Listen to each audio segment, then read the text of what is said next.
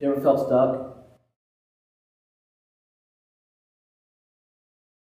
You ever felt like you were fighting a battle you couldn't win? You ever felt like you can't even figure out who you're fighting?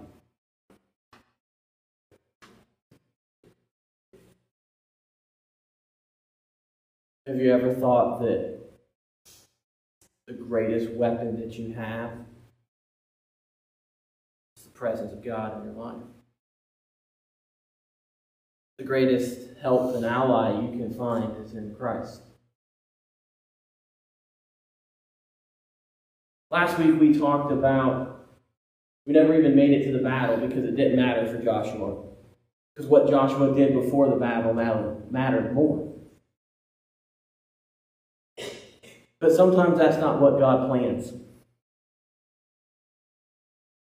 Sometimes God, like Joshua and Jericho and like Jehoshaphat and all the ites that stood outside the kingdom of Israel, sometimes he will short-circuit the fight to prevent us from having to endure it. And then other times, he walks us right to the middle of the battlefield. And I don't know if you know this or not, but you are clearly in the middle of a battlefield right now. I think the problem is we have forgotten who the enemy is. We're punching each other instead of fighting Satan. We're tearing each other up, thinking about ourselves. We're going to be in the book of Acts this morning. Chapter 16. Starting in verse 25. And we're going to talk about a time when God sent Paul and Silas to prison.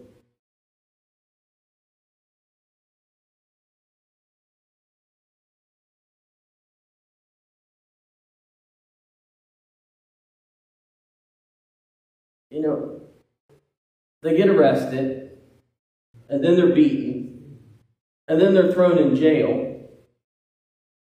And the first thing that comes out of them when they have an opportunity, and we'll talk about the timing in a minute, but the first thing that comes out of these guys, now hold on, wrongly accused, beaten, jailed. And, you know, even when they're jailed, that wasn't the end of their torture, because it says in the Word that they were put in stocks. That would have meant that they would have had a rod between their legs, between their ankles, connected to two shackles, and they would have stretched them. And it was adjustable based on, they'd make them as uncomfortable as they could possibly make them. They'd leave them in a position that wasn't comfortable for the whole duration of their stay. So they were under an incredible amount of pressure. They were being squeezed. And you know what came out of them? Songs of praise and joy. Now, I don't want you to say anything out loud this morning. This sometimes used to happen in my classroom. I'd ask one of these rhetorical questions, and some kid would raise his hand and go, "You're not supposed to say it." We're all fighting something. No, each and every person in this room is fighting something. And I'm going to guess more than just one of us feels like that they're losing this morning. That's what the enemy loves to do, by the way. He loves to change your focus, get you thinking about the wrong things. I get it. But sometimes God puts us in these situations because people need to see what comes out of us when we get squeezed. There's no irony that a lot of the times when Jesus had his moments when he wept blood, he was in an olive grove, a place where they would have squeezed the olives to produce oil. You know, the book of Isaiah talks that he is crushed for our iniquity. When Christ was put on the cross and he was crushed for us, grace and mercy came out of him. Redemption came out of him. Salvation came out of him. I find that incredibly telling because, let's be honest, I don't have any power. I don't have any real authority. I'm just a guy that puts his pants on one leg at a time like everybody else does. But heaven help me if you gave me power. Jesus had all of heaven at his disposal. The armies of the King. Unlimited power. So much power that with a single word he could have undone it all.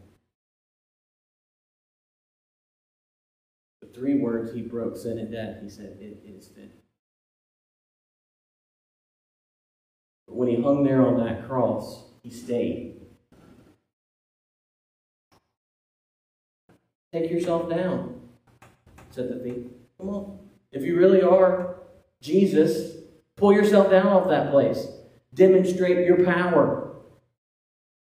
Paul and Silas could have prayed to be pulled out of that jail, but they prayed for God's will. And you know where it left them? In the prison. Your prayer for God's will may not take you out of the battle. It may leave you in it. Jesus stayed on the cross because that's where we needed him to be. This jailer and his family's eternal future hung on the fact that Paul and Silas stayed in that jail. So the battle that you feel like you are fighting and losing today may not be what you think it is.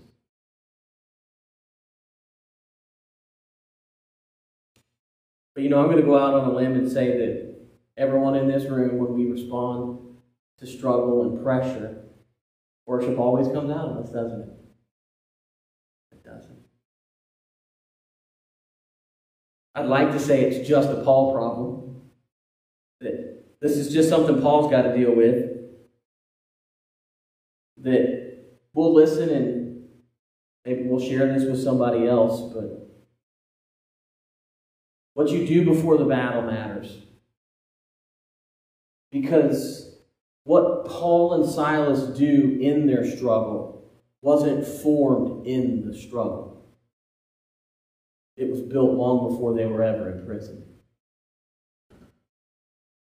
If you think that your plan can be hatched in the heat of battle,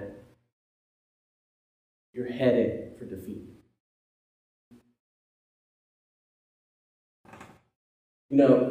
I always ask this question of kids, whether it was in sports or in my classroom. I'd always say, practice makes perfect, doesn't it? And some kid would always say yes, and I said, you're wrong. Practice makes permanence. If you practice the thing you want to do incorrectly, you'll just learn it incorrectly. So it's not just about doing stuff. It's about doing the right things. And it's not about doing good things. It's about doing God things. And you don't wait till the battle to figure this stuff out.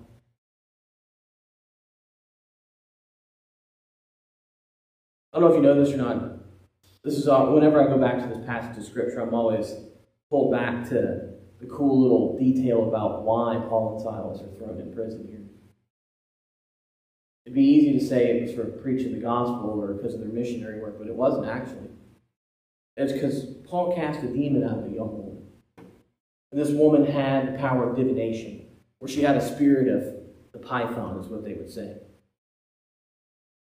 She could see the future.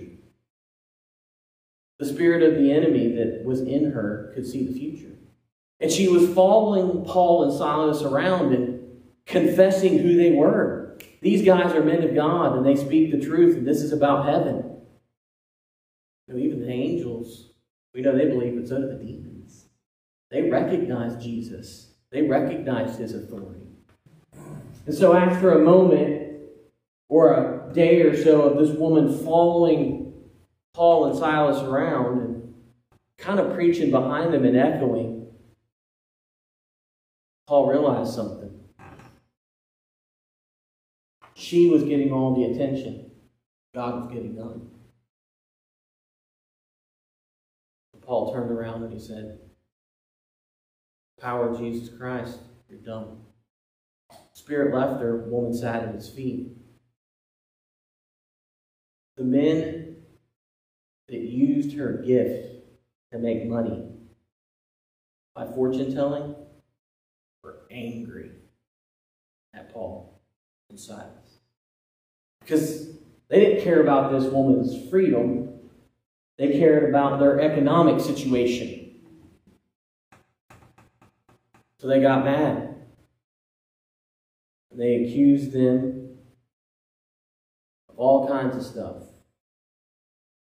to force the authorities to do something about it.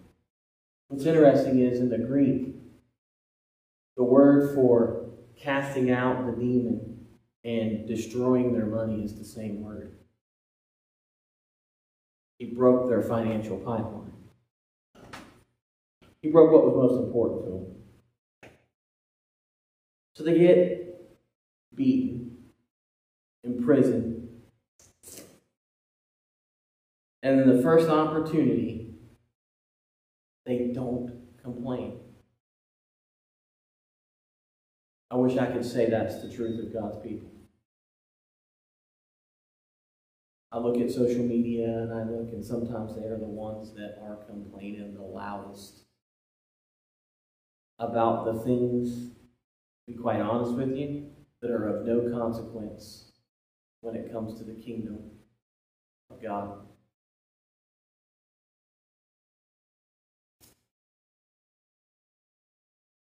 They decided at midnight that it was a great time. Midnight.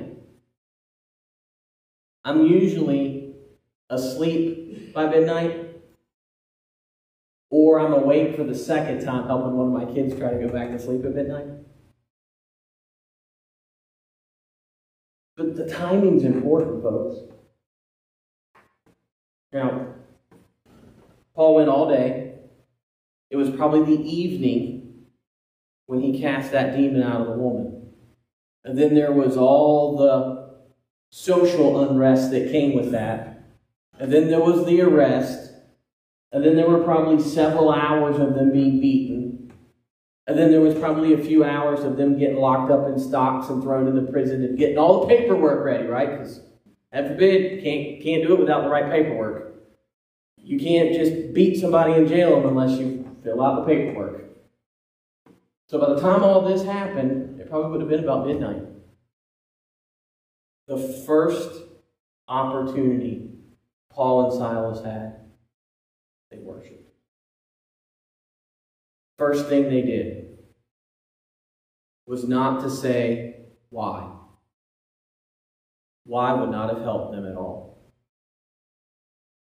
Why never helps you figure anything out. You know that? One thing, it never makes you feel any better. You can know exactly why something happens, and it won't make you feel any better. If I put my hand out and you smash it as hard as you can with a hammer, and why'd you do that? And you say, I thought I saw a spider on your hand. Well, I may know why you did it, but my hand still is hurting. The more important question is who? Who's going to help you? Who do you represent? Who's going to make a difference? Who is such a more powerful question than why is? Why is disinformation? Who realigns your thinking? Who's a worship question? Why is an us question? I'm not going to lie. I probably would have made it through the beatings. But if I would have and I would have got in there, I'm pretty sure the first question that would have come out of me would have been who. It probably would have been why. Why in the world is this happening to me?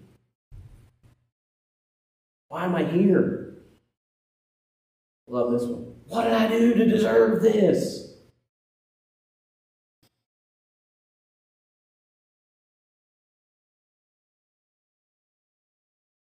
You see, Paul and Silas understand something. They understand the nature of battles, but more importantly, they also understand something about victory. They could see what the real battle was about. How many times do we exhaust ourselves fighting the battle, looking for the wrong wind? Looking for the wrong wind condition. We exhaust ourselves in the battle over the wrong things. The battle was not about prison or the people that jailed them. Listen carefully to this. The real struggle for Paul and Silas had nothing to do with their circumstance. The real struggle is about where they were going to keep their focus. That's the real battle.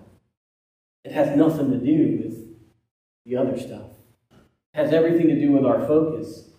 You know, we often chastise Peter for having a lack of faith and sinking in the water. But if I remember correctly, he was the only guy that threw his leg over the side of the boat. He threw his leg over the side. He stepped out there. He walked on water because of the presence of God. He defied the laws of physics because the guy who made physics and water was there with him and said, we can just make it. We'll just ignore that for a little bit. But when he took his eyes off, he sank. Peter's battle was not against the water. Peter's battle was a struggle of focus. That's the Christian's battle. It's the battle of focus. And nothing helps you focus more quickly and more intently than worship. Paul and Silas got that. You can think of any story. Jesus' attention when he hung on the cross could have turned to those around him that were crucifying him, but his focus stayed on the will of the Father. And that's what kept him there. Our struggle is always about focus. Let's take a look at verse 25. And at midnight, Paul and Silas prayed and sang praises unto God, and the prisoners heard them. First step in success in battle, inviting God into the struggle. That's what their worship did. It opened the door. Forget the iron bars that are in front of them. Their worship opened that door and invited Jesus, invited God into their struggle. Where does my strong help come from? It comes from the Lord. Here's what inviting God into the battle does for you. It helps you see what the struggle is really about. It's really easy for our focus to turn inward on ourselves. And then we think the battle we're fighting is about us and about our condition and about our situation. The other thing that it helps us do is it helps us see who the struggle is really about.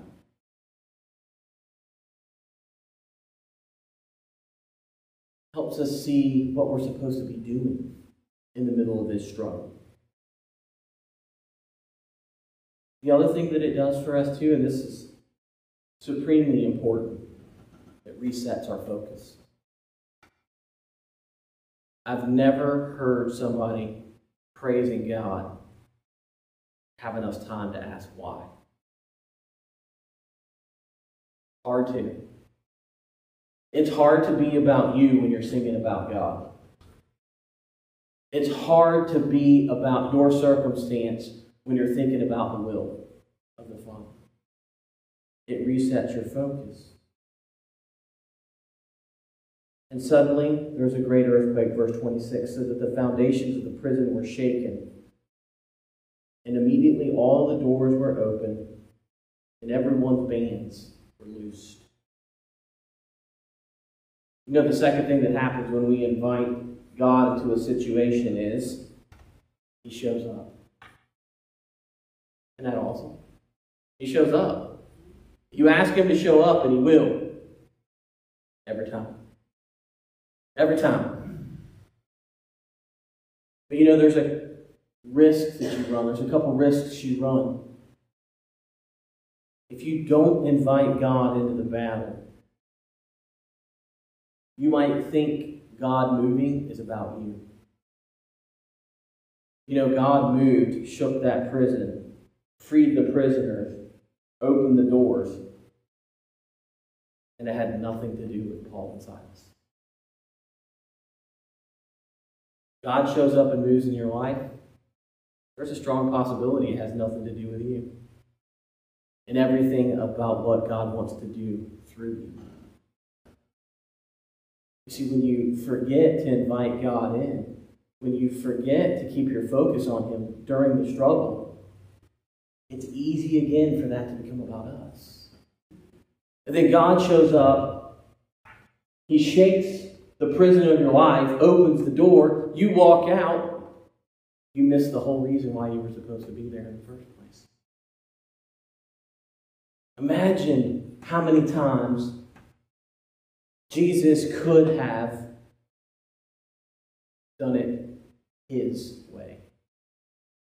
How many times could He have done it? Any time He wanted to, but it's the Father's way every time. We also risk missing the big picture. The freedom. Israel couldn't understand this. They couldn't see big picture with Jesus. Jesus showed up and He said, the kingdom of God is at hand. And I think they heard the kingdom of Israel is at hand. Because every question that was asked of Him, even His disciples, at the end, they were like, how about the kingdom? You going to build it now? All right, you beat the grave. You said you had to do that. Tear the temple down in 3 days and build it back again. That's done. What about us? What about our kingdom? Is it time for that now? And Jesus, every time somebody would ask that, He would say, you're thinking so small. Think bigger. Think kingdom thoughts. They're so much bigger than the ones that we naturally have in our own head. Think bigger. You see, Paul and Silas could have had narrow thinking, narrow vision, and seen themselves exclusively. They would have missed what God was actually trying to do with them. But their worship helped connect them to God, and they were thinking bigger. Imagine how everything that revolves around you changes when you get rid of the small thinking that's us and you start thinking big kingdom thoughts. Imagine how everything that orbits around you now has a whole different purpose, a whole different reason for being. And you have a whole different reason for being. Think bigger. Verse 27 says, and the keeper of the prison, awaking out of his sleep and seeing the prison doors open, he drew out his sword and would have killed himself, supposing the prisoners had been fled. Paul and Silas leave. The jailer dies. Paul and Silas leave. The jailer dies.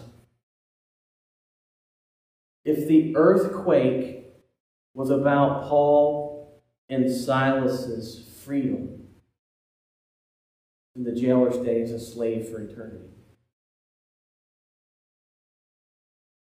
Think about the difference for a second between what God sees and what the world sees. The world says, jailer in control, Paul and Silas, prisoners. God sees Paul and Silas free. The jailer a slave. Slave to his sin. A slave to a life eternally set apart from God. Paul and Silas don't see like God and don't see big picture if they don't invite Him in. If they're not worshiping Him during the battle. It doesn't happen. Think about that for a second. The world says this is in control. You know how many people I've had come to me and they say, I love everything about it, but I have to give up so much for Jesus. That's what the world wants them to think, right? That the world is freedom and that Jesus is rules and regulation. When in reality, the world makes you a slave to it. And Jesus frees you from it. Big picture. It's kingdom thinking. Doesn't happen unless you invite God in. Doesn't happen unless you stay focused on Him. Verse 28 says, "But Paul cried with a loud voice, saying, 'Do thyself no harm, for we are all here.'" The other reason Paul and Silas were here, they weren't there to save the jailer. That's a Jesus job. But they were there to provide the very first word of true comfort that jailer had ever heard. Don't hurt yourself. Now, he was literally thinking about taking his own life, because if you follow the text in Greek, they were taken to the innermost part of the jail. And this jailer was given the specific job of, these guys are important. If something bad happens to them, it's on you. And he knew that. So he assumed, with all the doors open, that even if somehow Paul and Silas were there, but everybody else got away, it probably still meant somebody was going to relieve him of his life for his failure. And Paul gave him the first word of true comfort he'd ever heard in his life. Because when he said, "Don't take your own life," I truly believe Paul just wasn't talking about now. I think Paul was saying, hey, the life you have been living has been killing you. Stop. Stop being self-destructive. Stop thinking about always trying to end this struggle. Stop. Why? We are all here. It'd be so easy to go, oh, isn't it remarkable that all the prisoners were there? No. He said we, all of us. He didn't just have a mouse in his pocket. He was saying, I'm here. Silas is here. Bob, Steve, Carl, Jeff, Mo, Larry, Curl, whoever else is in here. But all of us are here. God, the Son, the Holy Spirit. Paul invited them in, all present. Paul was like, everybody that needs to be here is here. You see, you're the living embodiment of the resurrection. You should be the presence of God wherever you go. So maybe you're sent to be the presence in the place where God wants you. But you walk out prematurely. You short-circuit that. Paul and Silas walk out. They take the comfort with them. Sure, he keeps his life for a while. Because ultimately he would lose it. Think about that next time you feel stuck. Maybe you're not actually stuck at all. Maybe you're exactly where you're supposed to be. Think about that next time you feel like you're losing. Paul said, more than conquerors. More than conquerors. That it's not just about how the world sees winning and losing. How God sees it. Maybe you're exactly where you're supposed to be. In the circumstance you're supposed to be in. And maybe you feel like you're losing because you're looking at the wrong battle. But I also don't want to forget that all the prisoners were affected by this. The plan for the jailer. But God's goodness benefits everybody. God's presence benefits everybody. It benefited every prisoner in that jail cell. Jesus said the rain falls on the just and the unjust alike. When you take the presence of God with you as the living embodiment of the resurrection into the places where God wants you to take it, the goodness that lives in you benefits everyone around you. But you think about you exclusively, your freedom, your comfort, you benefit no one. No one except for maybe yourself.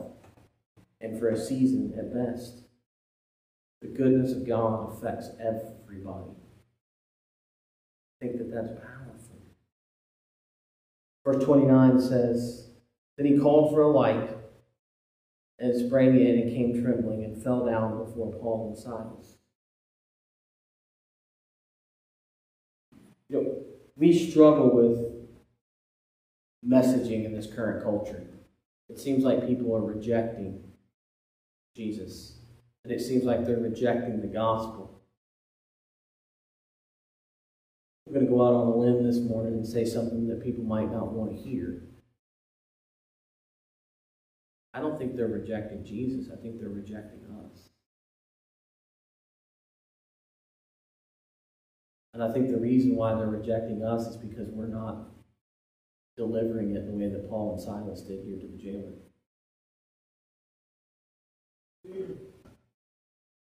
The grace of God is hard to resist when you offer it the way that Paul and Silas did.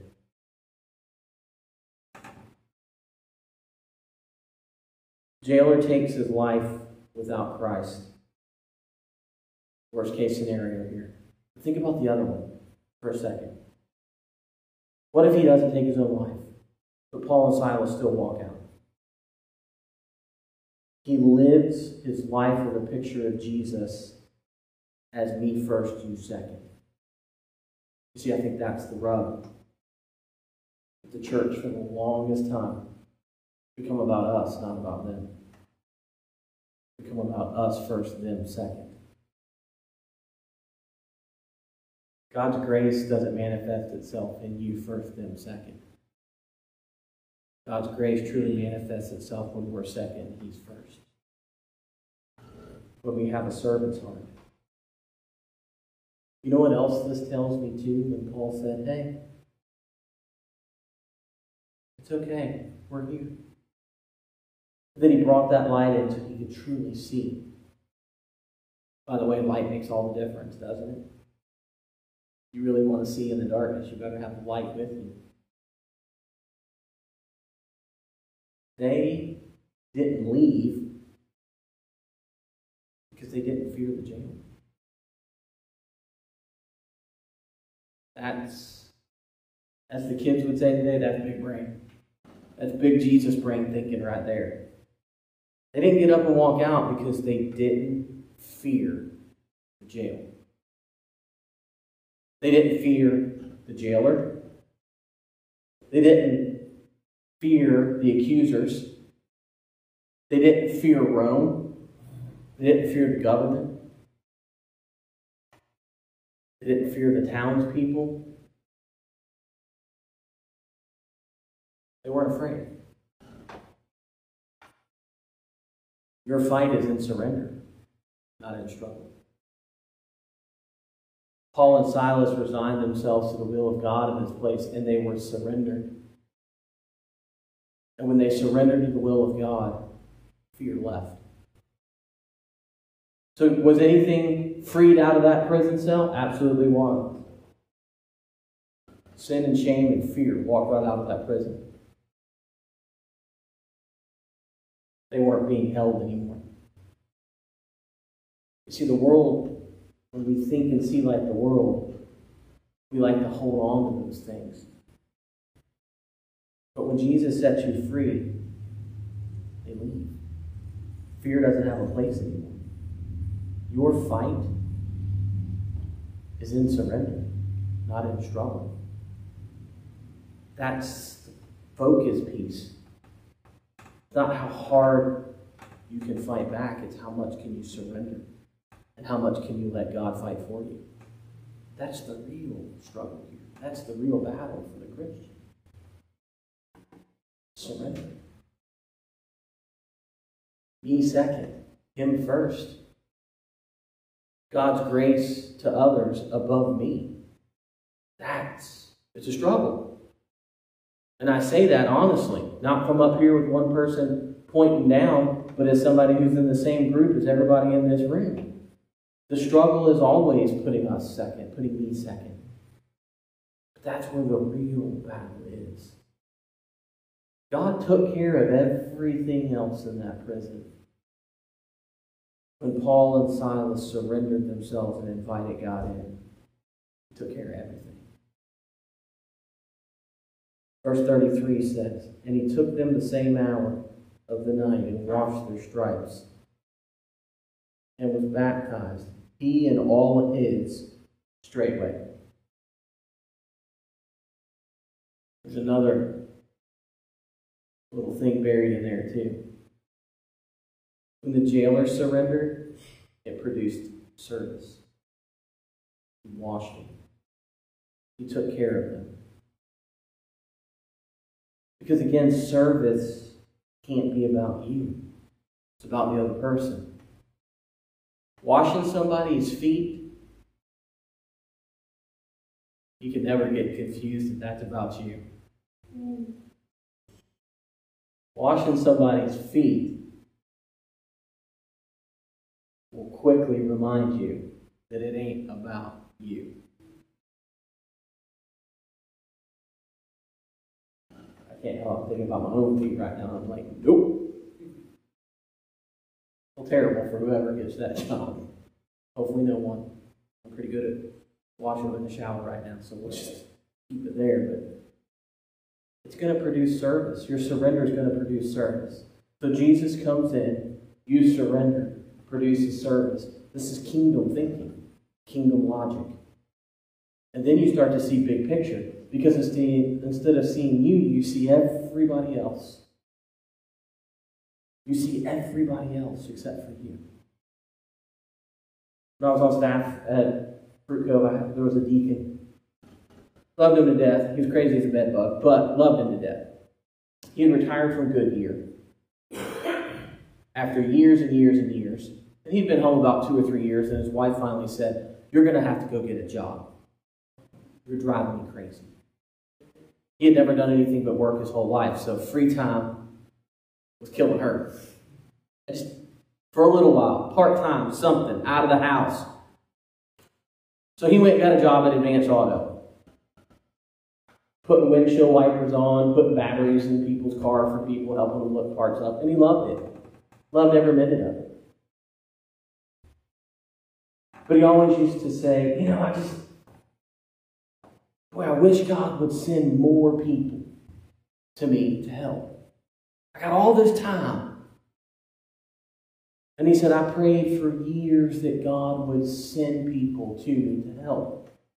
And it always seemed like it was a trickle. Maybe a little at times, but it just never seemed to match the amount of time that I have and my desire to want to help people. And then one afternoon I was sitting and talking with him, and he said, I realized the last 5 or 6 years I've had my prayer wrong. I've been asking for the wrong thing. God wouldn't have allowed me to retire, sent me out of the house, gave me that job at Advance Auto if I wasn't where He wanted me and there weren't already people there for me to help. And he said it was a focus thing. I'd been thinking about me. He said it sounded like service. It sounded like I really want to help people, but God send people to me. What's the last part of that sentence? Me. Send them to me. It was still about Him.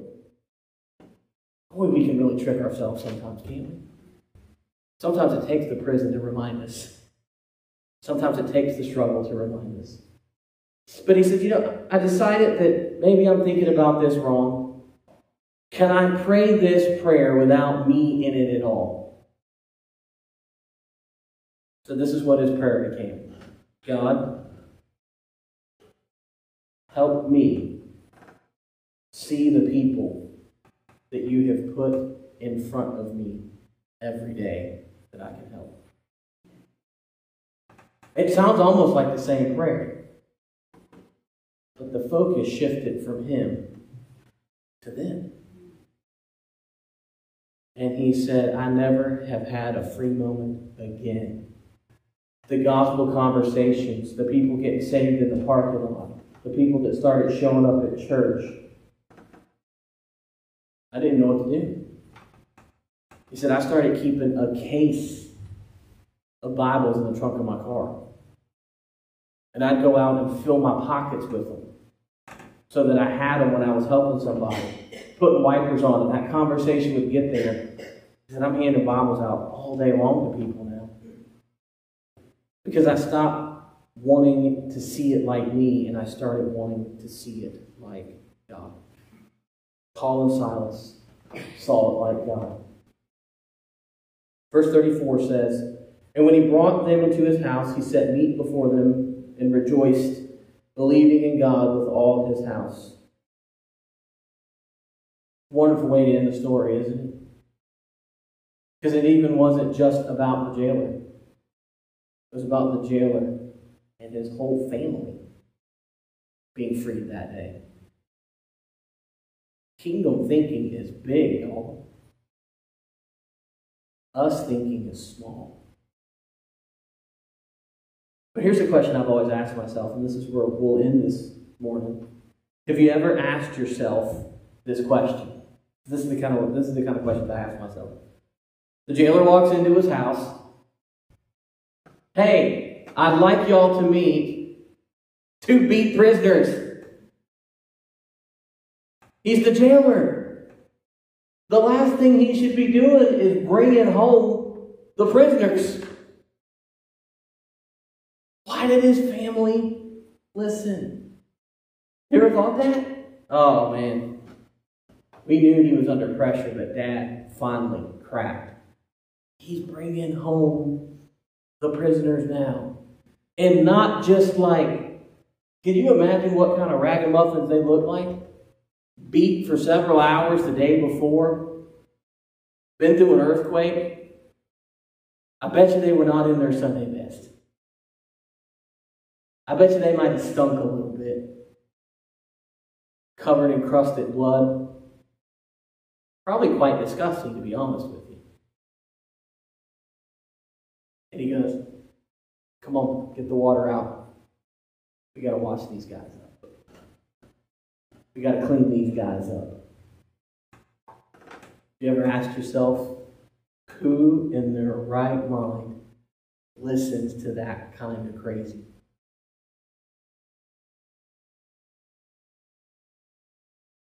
It's easy.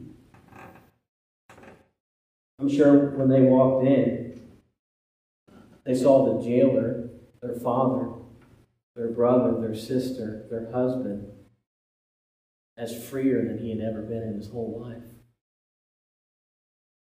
I bet you when he walked in, he was light as a feather. The care and the concern. I'm sure that there were lots of times he came home in the past and the pressure of the job and what he had to do had worn on him.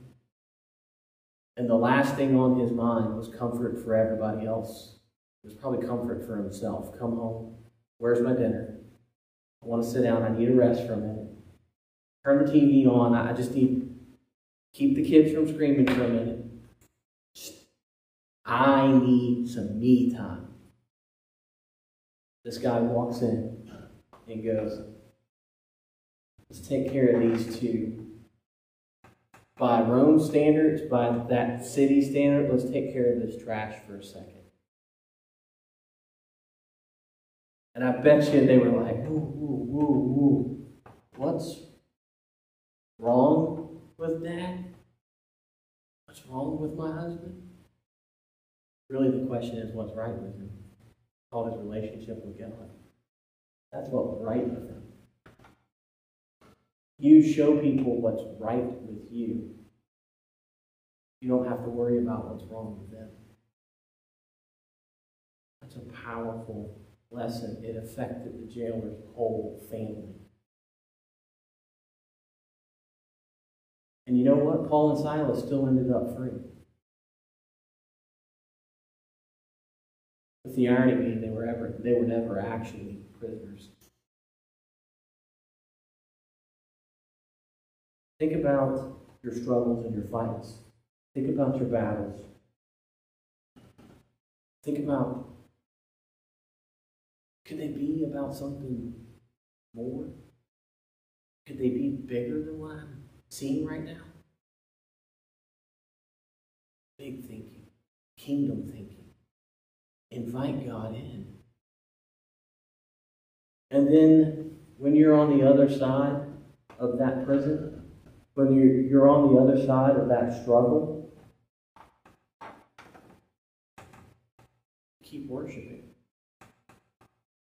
So like Joshua, you worship before the battle. Like Paul and Silas, you worship through the battle. And like the jailer, you worship in freedom.